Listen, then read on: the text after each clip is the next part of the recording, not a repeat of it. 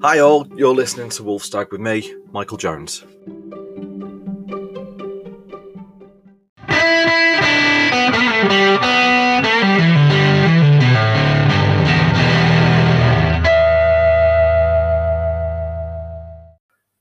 Hello everybody, welcome back. Welcome to episode 2 of season 2 of Wolfstag. Thank you for listening last week. Thank you for coming back. Always a good thing when you come back. So what have we got for you this week? Well, on what is the autumn equinox today?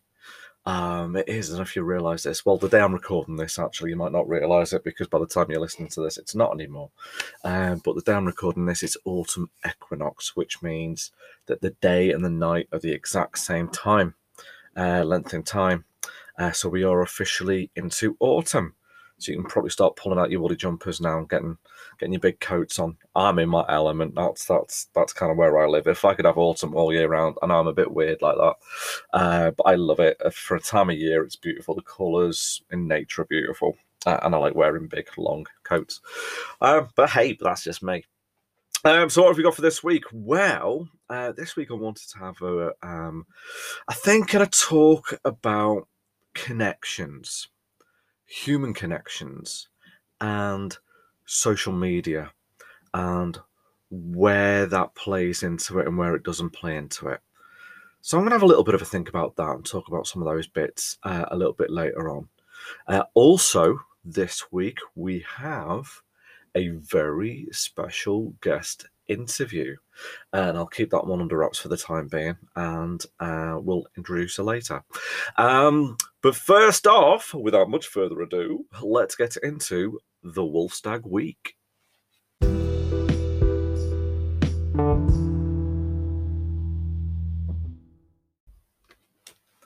I need a proper cheesy jingle for this now, don't I? Wolfstag week. I thought what I'd do is everything that's happened over the past week, I'll gather it all together and I'll call it the Wolfstag week. Right, kind of makes sense, doesn't it? And it's kind of nice and rhymes and stuff.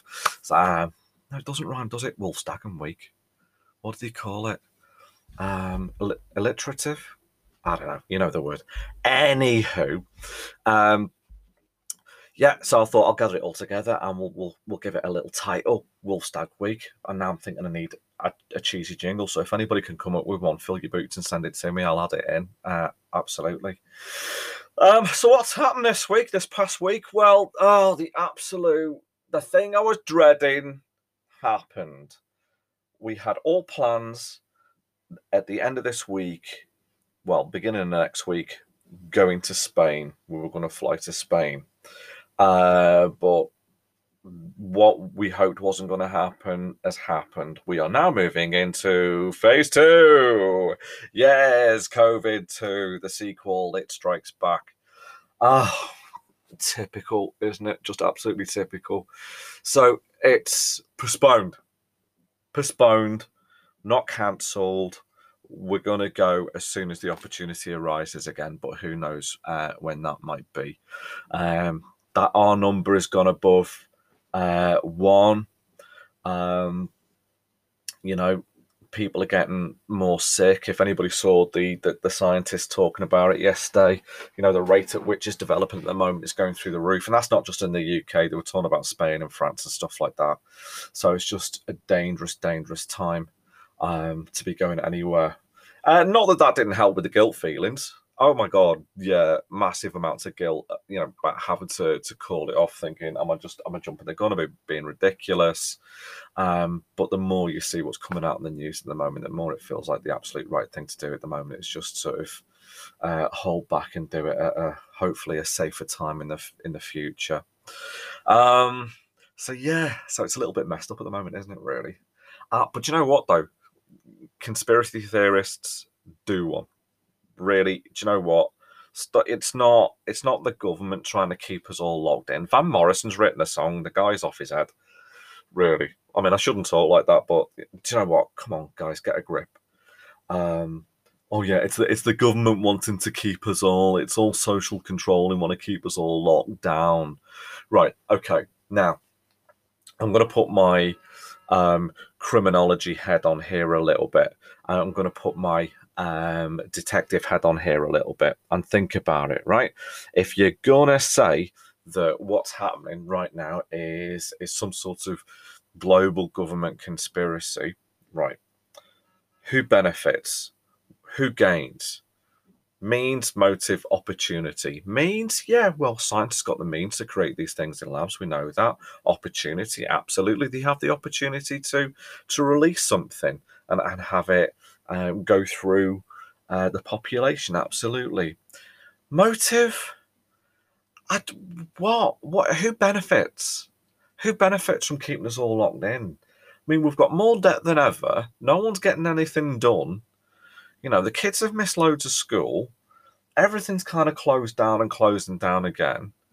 You know, when you've got, large governments around the world, the vast majority of them are governed by capitalist principles where they want to make money. Doesn't make sense. So is it man-made? I think by our ignorance and by our overworking of the land, of nature, of encroaching in areas where we shouldn't encroach, interfering with wildlife. You know, these wet markets and stuff like that. Yeah, is it man-made? Yeah, I think by our own foolishness we've made it. But is it some Bond-like villain in a lab creating this stuff to take over the world? Guys, just turn Netflix off for a bit and just chill. I don't think it's that at all. So anyway, it is what it is, isn't it? We'll all get over it. We'll all get through it. Bulldog spirit and all that malarkey. A spirit of St. George. That famous Turk who never actually visited England and fought a mythical beast. But hey, we're getting through it. So what else happened this week? Well, if you get an opportunity, right, they've got them all around the country, but we did ours in Chester. Moonlight Flicks. Went to the Moonlight Flicks. And we went into Chester Cathedral, which is a beautiful place, and completely surprised me when I went in. Didn't actually go into the cathedral. They're not showing it in the church. It's not like that. You walk through, for people that know Chester, there's an archway that you walk through by the town hall. I'd never walked through there before. Never been through that. Completely surprised by everything that was behind the walls. I thought it was just the church in the ground, but no, there's terrace buildings and all sorts, and there's a big field outside, the Dean's Field, and that's where we watched it. Dirty Dancing, bit of Swizzle, bit of Swayze, really good. I haven't seen it in years. So loved it, and was swooped by bats. That was me. That was my evening made, really. As soon as the bats started swooping around my head, bats in the belfry. It was pretty cool. As the lights started to dim, these things were hovering around us. But it's a good film. It's kind of it's a bit cheesy. It's not Gladiator. Could have done with a car chase. But it was a good night. We had a laugh. It was lovely. So I like a good day out. Good day out. Where else did I go? Bodden Gardens. Right. If for any of you in the country that's looking for somewhere to go, I don't care whether you're right on our doorstep here or whether you're up in Scotland or whatever. If you ever get the chance to go to Bodden Gardens in North Wales, it is the most beautiful place in the entire world. Stunning. Helped by the fact that at the moment we've got this really amazing, lovely September weather. And it's been, touch wood, and I'll say this through gritted teeth now, it's been relatively dry. Hasn't rained. Long may that stay for a bit. We'll get a downpour eventually at some point. Thursday, I think we're getting it, actually, looking at the weather forecast last night. But it was a beautiful, beautiful weekend. And the gardens are just amazing. So they've got these really formal, ornate gardens all set out, as you might imagine in a National Trust site. National Trust, get yourself signed up for it, guys. It's well worth it. And then just these wild expanses of just wildlands, hills and streams and bits and pieces. Oh, get your boots on. Get out there, get some fresh air in your lungs. It's good for you. Brilliant. So did the Moonlight Flicks, went to Bodden Gardens. What else did I do? Oh, I've had a bit of a sort out. Do you know, I'm awful. I really am. I'm so impulsive sometimes. I just buy stuff. Amazon is my absolute nightmare sometimes. But the one thing that I have been doing is I fill my wardrobe up with clothes because I was getting them cheap.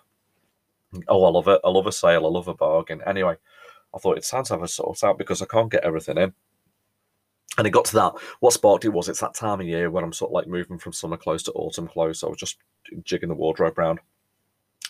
So, and I was going through some of the stuff as you do, getting it out of bags, taking it out of the wardrobe, swapsy, and looking at some of the stuff, thinking I haven't worn this in some of it years. To be honest with you, a couple of years. Some of it, one or two items, not at all. Um, so let's have a sort out. And do you know what? It's really good. Give it to a charity who can make use of it. Give it to those who can get use out of those clothes again. Because no one's made of money. Um, so yeah, it's good to recycle. Not just recycling our plastic and our cardboard and our glass. That's one part of it. But those clothes, if there's still some wear out of them, either completely wear them to death and repair them if they need to be repaired, or if you're never going to wear them, stick them in a charity bin. Give them to the Heart Foundation or give them to Oxfam or somewhere like that. Give them another life. It's a good thing to do. So I'm going through all the stuff at the moment. I'm surrounded by all sorts of clutter and junk. So, yeah, need to get it sorted. So that was pretty much the week, guys. It was a pretty much an upsy downsy kind of week, really. Looks like we're going to be working from home for a little bit longer. But now I'm thinking, should have called this Tales from a Home Worker Season 2 and not change it to Woolstag. No, I did the right thing. Keep it as Woolstag. It's a cool name. The email address is much easier to remember as well. So that's been the week, right? What have you been up to?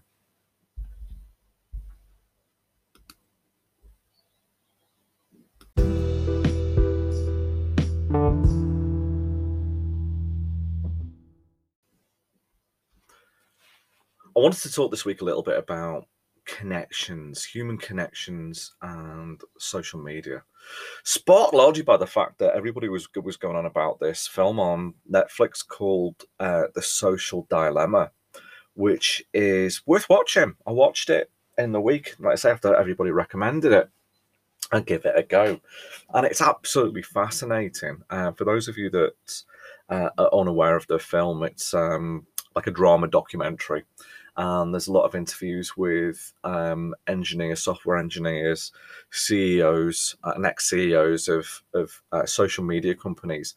Those who are at the forefront of designing the social media they've got now. And a lot of them talk about the dangers of it and the regrets of it, and where it's kind of getting out of control and going wrong. And I watched it and it put the fear of God into me. Now I've got, for those who know me personally, I have a proper love-hate relationship with social media. Quite often I will just delete everything. I'm leaving now. I'm leaving Facebook, and I get the what again sort of comment, because yeah, I do. And if it wasn't for the podcast, and if it wasn't for the photography and the poetry and stuff like that, and trying to get that out into the world, I probably would just ditch it altogether. But for me at the moment, it's a useful tool just to promote that. I don't spend an awful lot of time watching that stuff anymore, scrolling through. I mean, I still don't have Facebook on my phone. Twitter kind of does my nut in. I have Instagram. I don't mind a bit of Instagram because I like looking at pictures of nature, so it's cool for that. And Scotland, I follow little sites that do like nature in Scotland and all that kind of malarkey. So that's kind of lovely. The adverts sometimes drive you to absolute distraction, as do many adverts. But it just gets you thinking about the wider situation, because part of the dilemma with me, as much as I try and veer away from it, is this dilemma of, do you leave? Do you just drop it and leave it to other people to get on with it? Or do you try and stay and improve the experience on social media and lead by example, and share good stuff and promote good stuff? Which I get the argument for that, and that's the dilemma that I still have going on in my brain is, do you stay or do you go? Because the times when I've tried to come back and use it and engage with it, the worst thing happens is I'll see someone who will make a post and I'll look through the comments underneath. Now, not normally with friends, my group of friends are pretty cool, and you do get the occasional thing where you're going, why are you sharing that? Remember when we used to have this thing of don't air your dirty laundry in public? Well, Facebook and Twitter and other social media is the biggest washing line in the world, isn't it? Everybody is not only airing their laundry, they're airing their dirty laundry. Right? We can see the skid marks, guys. Rein it in a little bit. But no, it's just kind of like when you follow certain individuals and they share something, and then you see the comments underneath. If you follow a sports team and you see some of the comments underneath sometimes, or even kind of nature stuff that I follow, like Springwatch, Chris Packham, those sort of people that can sometimes, obviously for reasons of conservation, can get a little bit political, and then you see comments underneath. And you end up, if I had hair, I would tear it out sometimes. So yeah, I do struggle with that. But I've kind of decided that I'm going to just keep, as I posted, for those of you that do follow the little bit that I do on social media, I did say this week that I will continue to post on social media, but I tend not to engage with people on Facebook or Twitter. If you want to contact me and engage and contribute to the podcast and some of the things we're talking about, absolutely, I'd invite you to do that. But stick it in an email. I am woolstag@outlook.com. You send it, if you want to make an argument or make a statement or something like that, write it in an email and send it to me, and I'll happily read it and engage with that. But social media, sometimes it's just a little bit, they use the phrase keyboard warriors, don't they? Where it is just that kind of, I'll just kind of blurt this out because that's where I am at the moment. It can drive it a little bit. Take a pause. I always think social media should come with a pause button. Anytime you're about to make a post or respond to a post, rather than it posting it straight away, there should be sort of like a 30-second pause when you hit send or post, where it kind of doesn't do it straight away. It takes 30 seconds and it pops back up and says, are you sure you actually wanted to write that? Just to give it a little bit of breathing time. But that's kind of one of the dilemmas that we live with, isn't it? It's kind of, it's reactionary like that. It's looking for those reactionary comments. But we don't do that in the real world, do we? If you're sat with a group of friends or you're in a pub and you overhear a conversation, you hear something that kind of riles you or you disagree with it, we bite our lips, don't we? That's the saying, bite your lip, don't say anything. Because in polite conversation, in polite society, you don't just turn around to the guy behind you and go, you're talking utter rubbish, you. What an absolute load of twaddle that is. We don't do that, because we have manners, we have good manners. But we don't, behavior changes when you're online. We don't have that same level of manners. We just go, blah, blah, blah, blah, right, and off it goes. And we post it, and then we kind of consider the consequences afterwards. It's a weird situation. It's a weird dichotomy that we have in our brains that, we behave in two completely different ways. But I'm still going to, like I say, I'm still going to engage with it. I'm still going to post stuff out there and share stuff. And if anybody wants to, engage, even if there was something a bit controversial that was written, properly engage in a conversation. It doesn't have to be a slanging match. We've kind of lost the art of argument. Much to our detriment, much to the world of politics' detriment, is we've lost the art of being able to have a solid, thought out, conversational argument. Now we just have slanging matches. We've become very polarized in our views. You're either very this or very that, and to sit in the middle, which is sometimes, that's an okay place to be. Sometimes it's in the middle, being able to pull from both views and taking the best. But no, you've got to be one or the other, haven't you? You've got to be black or white. You've got to be up or down. You've got to be left or right. You can't be, many grey shades in the centre. as much as that would do us the world of good to do that. But anyway, so that's part of my little struggle with social media as well. The other thing as well, because I work in a youth charity, and I'm a trainer, educator, tutor, call it what you will. And I see the dangers that are posed to young people using social media. Now, one of the things that I concluded from thinking about this, and I've delivered cyber safety training, so it's part of my mindset is to think about social media and the effects and the psychological effects. Social media is like alcohol, right? That's the conclusion that I've come to with it. Social media is like alcohol. Okay, it's fine if you use it with moderation. Don't use it too much. Don't use it too long. Don't be on it for 8 hours a day, right? Because it's going to be detrimental. Okay, and don't let your kids near it. Okay, and if you think of Facebook or Twitter or Snapchat or any of those like a bottle of vodka, right? So next time, if your parents out there or even yourselves and you're thinking social media, how should I treat it? Treat it like a bottle of vodka. And if your instinct is to neck a bottle of vodka several times a day, you probably need more help than I can provide or social media can offer you at the moment. All right.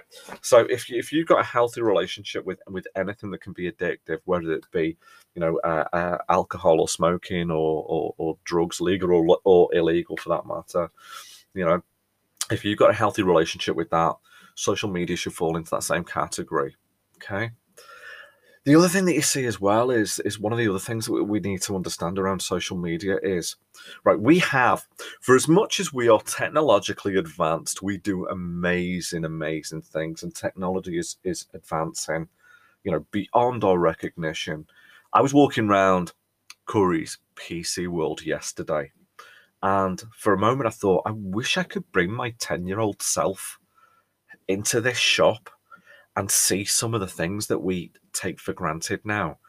The array of thin laptops and smartphones and smart watches and these TVs, massive, massive televisions that are as thin as a book and can just hang on your wall like a picture. My 10-year-old brain, and sometimes I tap back into my 10-year-old brain. It's not a bad thing to do. It's not being childish. It's being childlike. If you can approach the world with a childlike state of mind, sometimes you really recognize and understand the wonders of the world around you. So I do that now and again as I just tap into my 10-year-old self. He would have lost his mind. He would have lost his absolute mind in a place like that and looking at the technology that we've got now. And that's been, blimey, I'm approaching a birthday in a couple of years. So it's been nearly 40 years since my 10-year-old self, which makes me stop and think, well, if we've gone from that level of technology in that space of time, what's it going to look like in the future? What are the 10-year-olds now when they're near my age in the future? What are they going to be walking around a Curry's PC World or a virtual store or whatever it might be at that point? Who knows how it goes, but what advances are going to be made there? And it's incredible. It's fantastic, but sometimes it's a little bit Jurassic Park, isn't it? We're so engaged and overawed by whether we could do something, we didn't stop to think about whether we should do something. Now, a lot of it is beneficial, and again, treat it like alcohol. If you use it correctly, it can be a good thing. It can be a beneficial thing in some cases. But absolutely, you've got to be careful with that, and you've got to take caution around it. The other thing to bear in mind as well is for all of our technological advances, we still have this primitive brain. We are now. Here's the thing, guys. Right. We are cavemen still. We are truly cavemen in a 21st century world.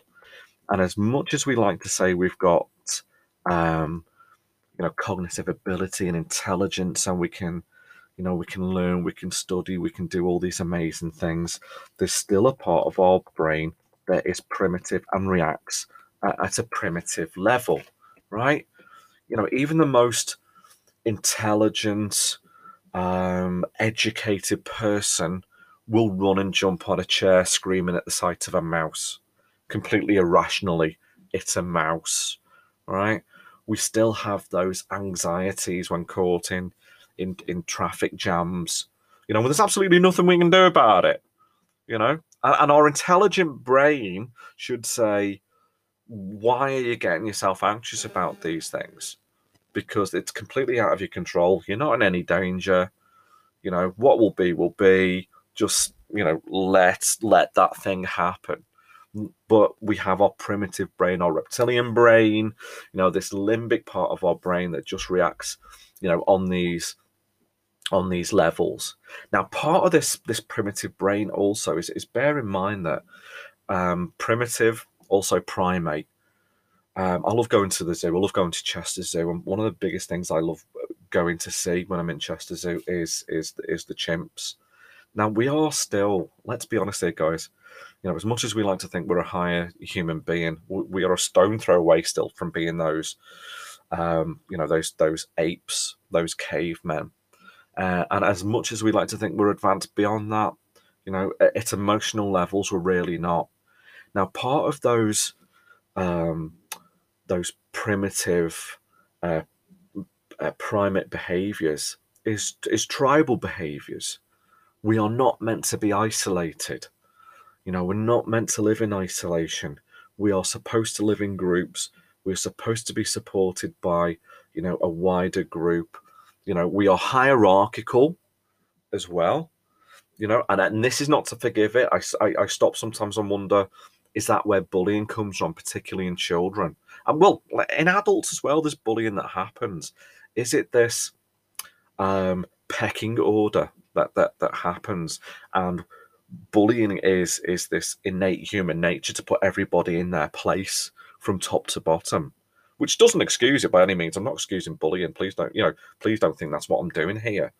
But I wonder if that's what drives it, and I wonder if that's that's where it comes from. That's how it's created. It's our primeval brain saying we need to put ourselves into a hierarchy. We've got enough smarts about us now to actually recognise that and work through that and get over it. But still, our brain is drawn towards these connections. Now, the problem that we have is social media came along and said, look at the way you can connect with friends. Look at the way you can connect with people. You can connect with people from around the world. And absolutely, we can do that. And in some respects, that is absolutely a brilliant thing to do. If you've got family members that live in Canada or Australia or whatever it might be, brilliant. This year, has also shown the benefits of being able to do that as well. When we've been in lockdown, we've been locked in our houses, we've not been able to go out, being able to still, connect with people. I won't say virtually, because that'd be like saying picking up a telephone and having a telephone conversation is a virtual world. It's not, it's just a way of communicating. So Zoom and FaceTime is just an alternative way of communicating. And it's been really beneficial. But the problem is, again, like alcohol, we use it as we need to use it. We use it in moderation. We've used it because we need to use it. But what we absolutely shouldn't be doing is thinking of that as a complete replacement for true flesh and blood, face-to-face connections, because our caveman brain doesn't recognize a conversation on a phone or a laptop or a tablet as a human connection. You can be speaking to thousands of people on your devices. You can have 1,000 friends across your social media. But if you're only engaging with people on that level, your brain's telling you you're isolated. You can have great friendly conversations and relationships, but if you're not meeting with people face to face and being in their company and sharing things, then your brain is telling you you're lonely, and you're going to suffer from that. Your mental state is going to suffer from that. So get out into the world, start speaking to people. I know it's difficult at the moment with everything that's going on, and yeah, it looks like we're heading back into these lockdown scenarios. But where you can, engage with your friends, at that level, truly, in the same room, in the same space, do it and take advantage of that. Technology is fantastic, but let's be honest, it's no replacement.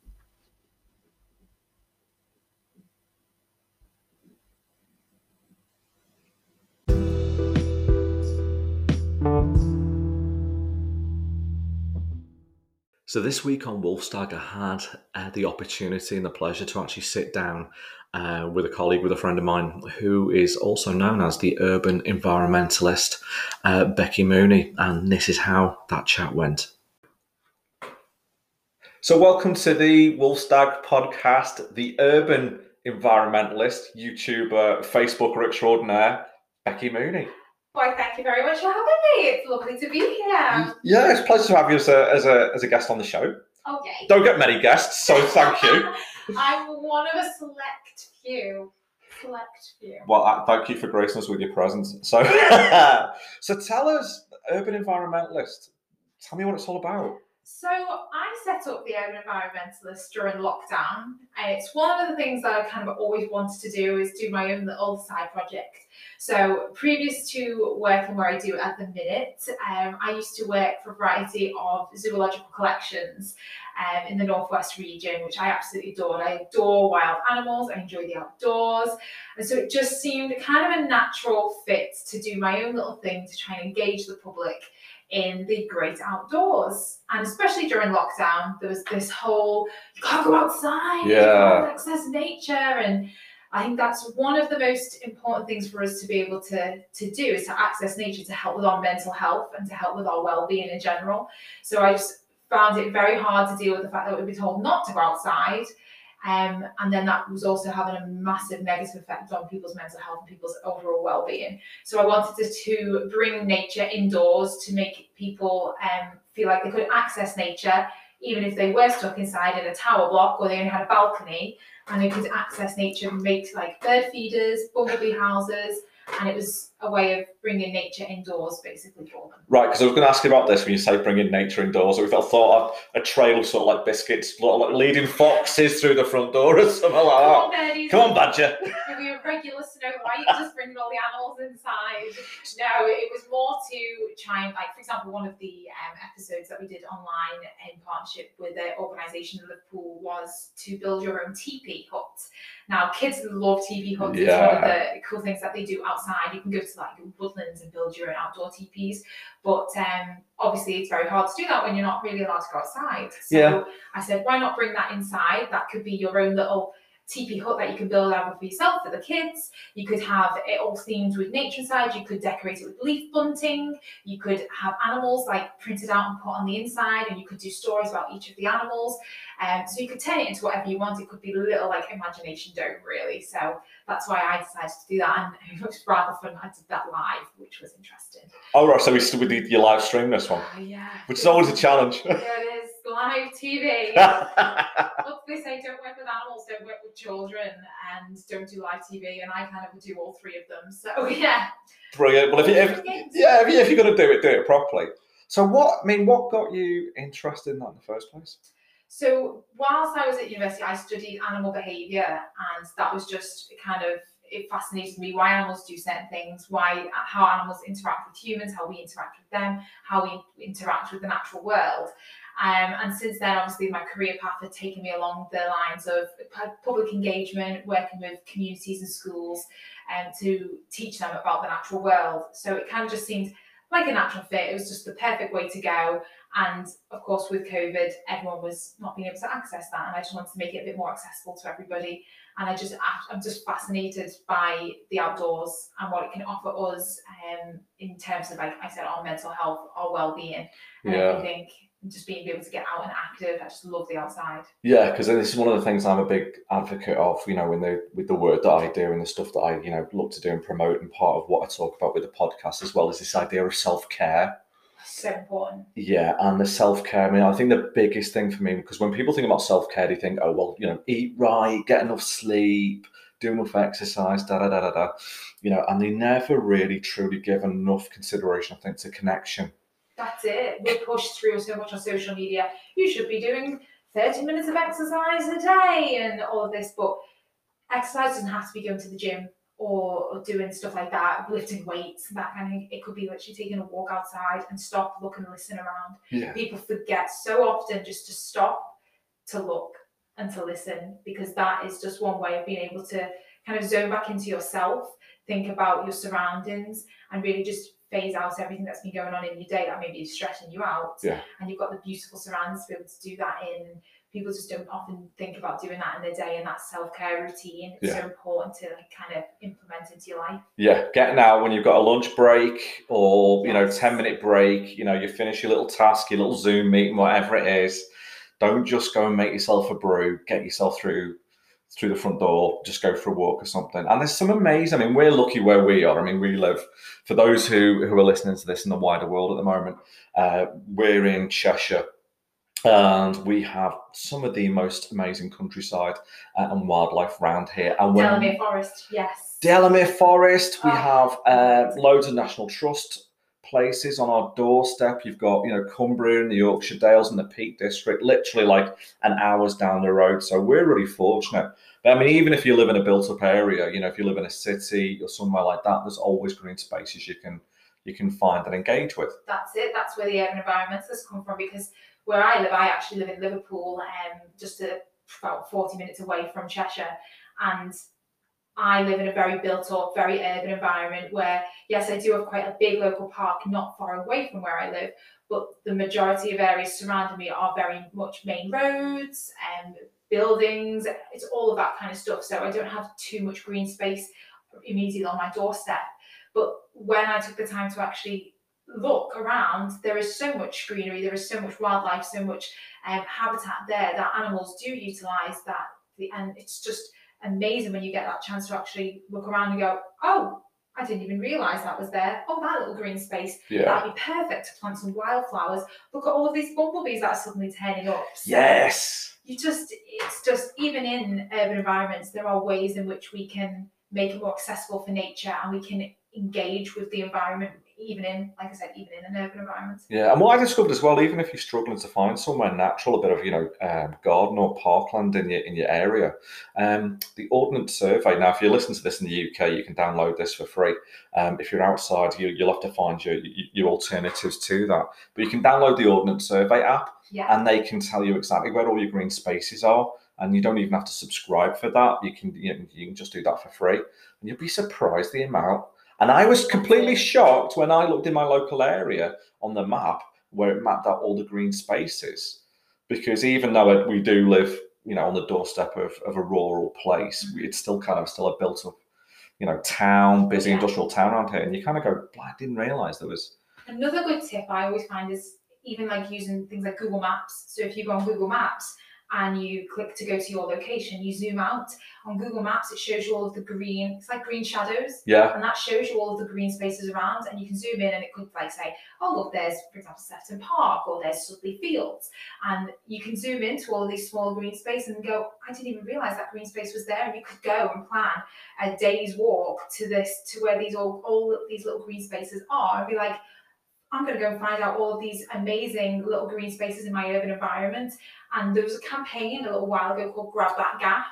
And you could go out and you could essentially grab a space of land that wasn't used by anybody, and you could plant wildflowers on it. You could make that area more accessible for nature, more better for the environment, and you could reclaim that as such and turn it back into like a thriving natural habitat. So would you recommend Googling this then to make sure you're not just turning up? Yeah, don't just rock up and I'm going to steal this piece of land. With me spade and me bag of seeds. Yeah, I think the councils might have something to say about that, but it is an actual event that you can take part in, and it's called Grab That Gap. I think it's BR's, the British and Irish Zoological Association, who run that. And I used to do that through the zoological collections that I've worked in previously.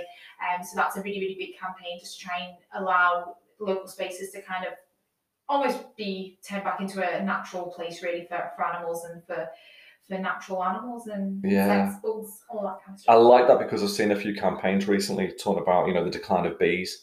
Oh, so much. Yeah, about across the British, countryside and the whole sort of British environment really, and how they were talking about building these wildlife corridors. And if you can just have, even in your own little gardens, your back door spaces, front door spaces, window boxes even, That's it. plant your wildflowers, attract your bees, your butterflies, your other bugs and insects. Well, it's so important because not alone, I know a lot of people are like, oh, I don't like bugs, I don't want more bugs in my garden, but bugs are a really, really important species for other animals, because if you think in the grand scheme of things, if you look at food chain, they're the bottom of the food chain, fairly low to the food chain, but they will be a food source for so many other animals, so many higher animals up that food chain. So if you break part of that food chain down and say remove all of the bugs, what are those other animals going to eat? You're then going to lose those animals, which are actually the animals that maintain our habitats and keep everything kind of in ship shape. And then the whole environment is going to go to pot. Yes. As everybody knows, the environment's not doing amazing at the moment. And if anybody did watch the David Attenborough program, Yes. Extinction: The Facts, that was a tough watch. It's a hard program to watch, but it was such a great program because it made what's happening now with the pandemic and COVID-19 so relevant to our daily actions and how much that we encroach onto animals' natural spaces by doing things like deforestation and habitat loss. We are then making those animals come into closer contact with ourselves. So animals like bats, who have been linked to the spread of COVID, because we're taking up their habitat, they're coming closer to us and spreading their diseases to us. So it just shows that we have to respect the planet a little bit more, and then these type of events should become less frequent. And it's not too late. We can all help. We can all do our bit. We can all use less energy. We can all walk more instead of driving more. That kind of stuff. There's so many simple things that we can do to try and reverse all of the things that have been going wrong. So yeah, it's a fun world we live in at the minute. Yeah, it really is. And it was a completely fascinating show. And that connection, the one thing that struck me, and I think I mentioned it on this week's episode anyway, is this idea about, the COVID epidemic that we've got being man-made. Now, straight away, the conspiracy theorists are going, yes, it was a lab and like a Bond villain, and they're doing it to control the world. I was kind of like, no, the argument is, no, it's just our encroachment in areas where we shouldn't be going. We shouldn't be going. We don't belong there. Stay out of it. Or the wet markets that were going on, and this, the animals that were in the cages. That was kind of like, what are you doing? Yeah, it's unbelievable when you kind of delve a little bit deeper into like the wet market side of things and the bushmeat trade and the illegal wildlife trade. It's absolutely heartbreaking, and some of the things that I've been exposed to in my previous careers, it really does kind of home into you how animals are so poorly treated by humans, how we abuse nature, how we really just take everything for granted. And with the wildlife trade, for example, rhino horn, like they said in the documentary, that's the most expensive commodity on the planet. And all a rhino's horn is the same stuff that your hair and your fingernails are made out of. It's just keratin, isn't it? It's keratin. So essentially, people who trade in this product are essentially buying your hair and your fingernails. And for no reason. It has no medicinal benefits, but unfortunately a lot of products in the wildlife trade are used for status symbols. People think they've got medicinal properties. Not the case at all. It's proven, scientifically proven, it has no medicinal properties. But unfortunately, tends to be over in the Far East. A lot of businesses and a lot of people nowadays use it as a status symbol. So people will trade in animal parts and say, well, you should come and do business with us as an organisation because look, I've got a monkey's head, I've got a rhino's horn. This makes us seem like we're the most amazing business people in the world. And from a Western point of view, that is, you'd instantly step away from something like that. But over in the Far East, that is seen as kind of almighty power. So it's a very difficult system to try and change and approach. It is very, very difficult, but hopefully by people starting to learn a little bit more, like watching these type of documentaries and understanding what the issues is with this wildlife trade and how the trade in bushmeat, for example, is affecting the populations as well, because people will go out and, like it was in the wet markets, you saw there was bats in those cages, there was bears, all of this kind of stuff. And people do eat these animals, and we're not really meant to. And that's where the diseases come from, unfortunately. and it's what we call zoonotic diseases, so that can be passed from an animal to a human and vice versa. Yeah.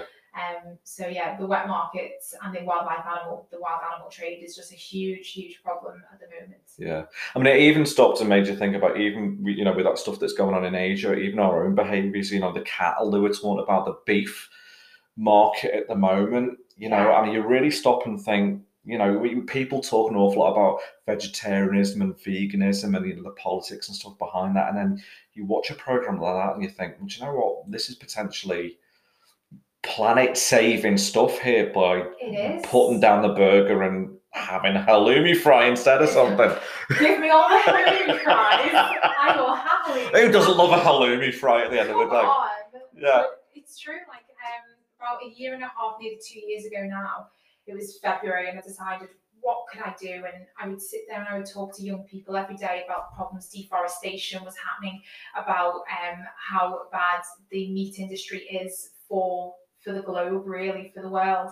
And I was like, I'm the biggest carnivore going. What on earth? I need to practice what I preach. So I thought, let's see if I can go the shortest month of the year. Yeah. Let's see if I can do it. Because those 2 days will make a difference. Exactly. Mentally, it worked. And so I said, let's not eat meat for a whole month. Yeah. And I actually did it. And then I carried it on. And now I don't see, like, if I'm trying to cook a meal or if I'm wanting to find something to make to eat of an evening, I'll go, what can I make that I don't have to have meat in? Because I don't really need it. Yeah. I noticed after going a month without it, I was like, I haven't actually missed it. So why am I continuously telling myself I've got to have meat every day? Yeah. I don't need to. So I was trying other supplements like corn and soya and tofu, and I actually found those products hold flavour a lot better than actual meat does. Yeah. So I now prefer vegetarian food. I'm not vegetarian or vegan, but I do say the lovely term, and I'm using inverted quoting marks. You can't see this. You can't see me. But she's doing the bunny rabbit ears. The bunny rabbit ears. The flexitarian. So I will opt more for a vegetarian option than a vegan. Flexitarian. Yes, it's the new hip.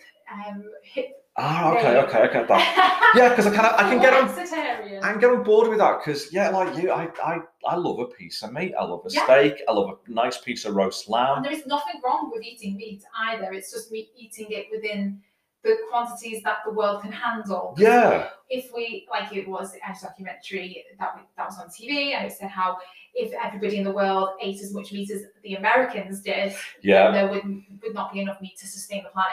Yeah. And we wouldn't have enough water, because there's a huge amount of water that has to go into rearing cattle. There would just not be enough to sustain the planet. So we'd run out of food and water very, very quickly. See, we've got into the habit of I mean, you go back sort of like generations back.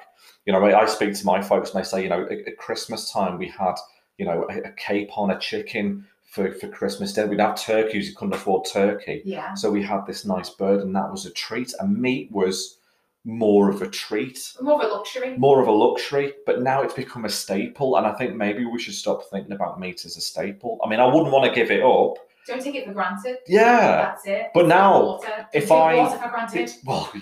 If I think about cutting down now on meat, what I can say is, well, if I'm not buying as much meat, I can spend a little bit more money and get a quality piece, an organic piece of meat, somewhere where I can trace where it's come from. So I know it's come from, an ethically reared source. That's it. And it's always then, if you're saving a little bit of money by reducing your meat consumption, you can always go to a local producer. For example, I know there's a local farms in Worcester. There's a farm that I used to work at, one of my very first jobs, and they rear all of their own animals, and then they also send their own animals to slaughter, and then will sell their own animals in their on-site shop. And so I will go there and decide to choose meat from that place, because the animals have grown up there, I know how they've been raised, and I'm willing to pay that little bit extra money that I've saved from reducing my meat consumption and get, like you said, a quality piece of meat where I know its history, I know where it's come from, know how it's been treated, and I know that I'm not having as much impact on the planet that way. Yeah. So it's an easy thing to do. It's just trying to get that into everyday practice, and trying to get people to to instill that in their life rather than just going for the easy option of there's Asda, Tesco, Sainsbury's, no one in particular's shelf. Well, we're happy to do it in other aspects of our life. I mean, we're happy to go out and spend money on a brand new iPhone. Exactly. You know, when a smaller phone, a cheaper phone would do, or we'll pick up the expensive one or the expensive bottle of beer rather than the 4 for £1. By the way, I'm not buying 4 for £1 beers, by the way, but you get the idea. Is, you know, we make those choices in our life elsewhere to get the quality items and pay a little bit more for it, but we tend to not think about food in the same way, and that should be something we need to start doing. It's our relationship with food, our relationship with the environment, and when we will start to feel the consequences. It will start to pinch on our purse strings. The environment will start to suffer, and we can see the effects of everything that's happening on the planet. We can see the massive changes in weather that we're having, the heat waves that we've had, with the snowstorms that we have in the winter, or the rain that we have, especially in the UK, suffering with massive amounts of flooding. Yeah. Again, that is a huge problem in terms of like habitat loss and deforestation. When if you remove trees out of the environment, trees are one of the main sources that will help stop flooding. So where there has been a lot of, like, for example, new build houses that have been built, or councils have chopped down trees in certain areas, bet you any money if you were to look into that more deeply, you'd see that there was a huge amount of habitat degradation that's gone on in that area that has then resulted in it turning into a more flood-prone area. Yeah. So bit of a bugbear of mine. Back in the old days, I used to work in mortgages and you know, properties and stuff like that. And you know, you'd see housing developments on these greenfield sites when there's plenty of brownfield sites. You know, especially, you know, you live where you live, we live here. You know full well there's loads of places where there's, you know, it used to be a factory, or it used to be. That's it. And they could absolutely totally build on there, but it's not pretty. Yeah. So they'd rather build somewhere where there's woodland and a bit of scenery. Well, that's it. Especially in Liverpool at the minute, there's a place called Sefton Park Meadows, and the council, our best friends, have been after that land for years to sell on to property developers. And it's 2 plots of land right next to the Sefton Park area, and it's the place where I grew up, going conker collecting and everything, and just going out and enjoying the lovely autumn weather. And they are trying to massively sell that part of land off, and there has been uproar from local residents for years because it is a beautiful natural spot for young people to go, for families to go, anybody to go and enjoy the outside and the outdoors. And they're desperate to sell it off because they know they're going to get a pretty penny for it, and they shouldn't build on it. That's land that was given to the community, given to the people of Liverpool to enjoy the natural environment. Yeah. And it would be a massive tragedy if that does go, but it just shows unfortunately, a lot of councils do think more of money than they do think of the natural environment. Yeah, and it's that real sort of issue at the moment, that real sort of, you know, dichotomy that they have of preserving the natural environment, but, you know, when the budgets are being cut, they're finding other ways, but they need to stop and realise that this green land is not just a pretty thing to have on your doorstep. It serves a bigger purpose. It does. It so serves a bigger purpose. It serves a bigger purpose for mental health, for well-being, for physical exercise. And that is some of the top things that local councils and the government at the minute are trying to instill in us. They're saying we should be getting out, getting active, especially after COVID. Yeah. A lot of people maybe have had one too many biscuits. Don't know what you mean. Which is absolutely fine. I'm not breathing in. You eat your biscuits and you enjoy them, but taking away those green spaces, you're essentially stopping people from doing what you want them to do. So it's a fine balance, and I do understand that there are lots of cuts in the government and councils and trying to find ways in which they can bring some money back to provide local services, but there are other ways to do it, and to take these green spaces back into their hands, it's not right. It should be freely accessible. Those park spaces were given to the people of Liverpool, and they shouldn't be taken away. They are used so often. You see so many families on there, and it would just be such a tragedy. And as the urban environmentalist, it's one of the kind of resources that I use so much. Yeah. So recently I did a tree ID sheet, and that absolutely went down a storm online, and it sent it out to loads of people. I had 70,000 people access the sheets on my Facebook page. And So I would go out into my local park, into those meadows, and I'd look around at the trees and go, what trees do I have in my local area? Identify them, put the leaves onto a sheet of paper, and then what people will do is they'll go out with their families on a walk with the young children, and they'll fill in what the tree leaves are, they'll ID the trees, and they'll tick them off. So it's a really fun activity to do for young kids. And yeah, that if all of that goes, then the urban environmentalist will not be happy. She'll be there with her pitchfork and her sign saying, "You give me back my green space." And it's brilliant that you encourage the kids to get involved in this, because this is where it's gonna be with the kids that really, they're the future. They're the future. They're going to carry this forward. I don't want to get a little bit sort of like we are the world here right now. I believe that you. Right, I've not sung on this show up to now. I'm not going to start now. Challenge accepted. Right, I'm going to change tack a little bit here now. Oh, interesting. Tell us about your boat. My boat, HMS Pocahontas. So she's a gem. She's a recent purchase of the Urban Environmentalist, and for God knows how long I've wanted to get my own kayak, but I can't afford a big solid kayak, so I went and got myself an inflatable, and she is the bee's knees. She's bright orange, and we take her out whenever we can, go for lovely little paddles up and down canals, and we do canal cleans. All right, I was going to say where'd you sail her, but is that the right term? Do you sail a paddle? You paddle a paddle boat. You don't sail a paddle boat, do you? And I'm just going to clarify, I have a license. I have a life jacket at all times, as I know they are legal requirements for having a paddle session.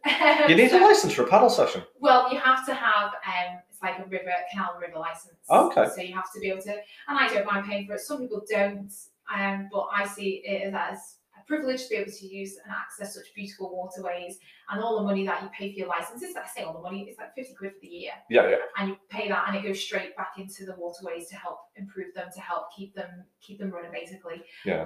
And so what we do as the urban environmentalist, we take our kayak out, we go up and down the local canals, and we do canal cleans. So the same way you have a beach clean, or you go out to your park and you do a litter pick, we just do it, but we're aquatic. So I can make my own basic fishing nets out of some old bamboo canes, a coat hanger, and some old tights.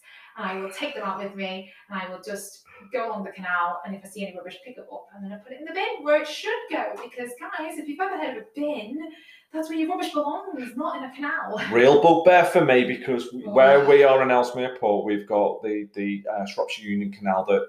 We are Ellesmere Port because we are the port of Ellesmere. We're also, when you think about Manchester's famous as being Manchester Shipping Canal. Yeah, it's famous as being a seaport, and it's completely inland, and we are the mouth of it.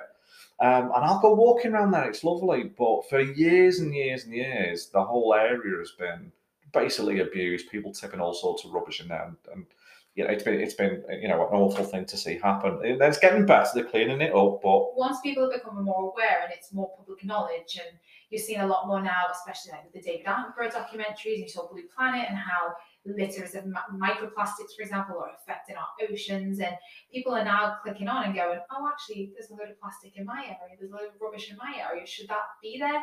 Well, no, I've been told on the TV it shouldn't. So it's now starting to sink in, and especially a lot of young people who I've worked with previously are very much hot on the topic now. And the environment for young people is much more of a hot issue. If you look at like Greta Thunberg and all of the issues surrounding with hair, and how the environment is just becoming more in the forefront of young people's minds. So we're getting there, slow and steady wins the race. Yeah. But the young people will have the environmentalists of tomorrow, really, and I think we are going to have a massive push, especially with how much it is in the forefront of everyone's mind at the minute. That's been brilliant. Now, before you go, if people want to get involved, want to follow you online, how do we find you? So you can easily find me mainly on Facebook. I do have an Instagram page. I'm rubbish at Instagram. I'm getting better, guys. I'm getting better. I'm going to give you some lessons. You're all right. Yeah, I really need some. But if you type in on Facebook, the Urban Environmentalist, it'll come up there. My logo is a little green tree with binoculars, and it says the Urban Environmentalist underneath.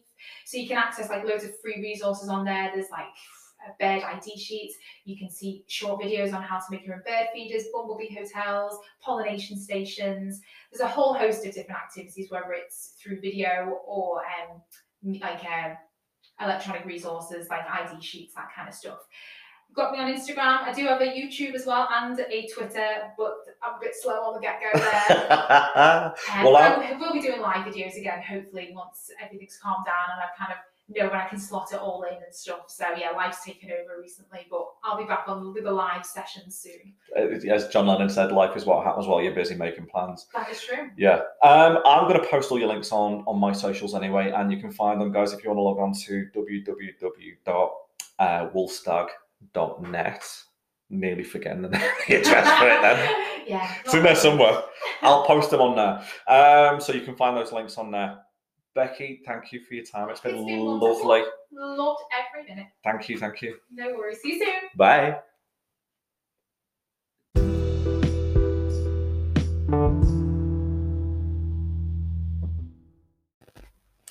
And there you have it. That's it for another week, everybody. Thank you for listening, as always. I really do appreciate it. If you have any comments, thoughts, suggestions, stories, confessions, I keep asking for confessions. Go on, send me a confession. You can get me at iamwolfstag@outlook.com. If you head over to my website, www.wolfstag.net. Do people still say www? Do you still need to? Anyway, that's what it is. Head over there. You can find ways of engaging with me there. You can see the photography. You can see some examples of the poetry. I've been writing this week. I've been doing some more writing. I'm working on a second book, so please go out and buy the first one. Oh, go on, please. But yeah, you can check out the website, and if that's easier, you can actually contact me via a form on the page, because it's all very fancy and brand new and lovely. And I've been doing some, because I've been out and about recently. I've been doing some photography, so I'm actually going to start putting some more galleries of some new stuff up there soon, so watch this space. But again, thank you for listening. It's been an absolute pleasure. I will speak to you all again next week. Cheers, guys. Bye.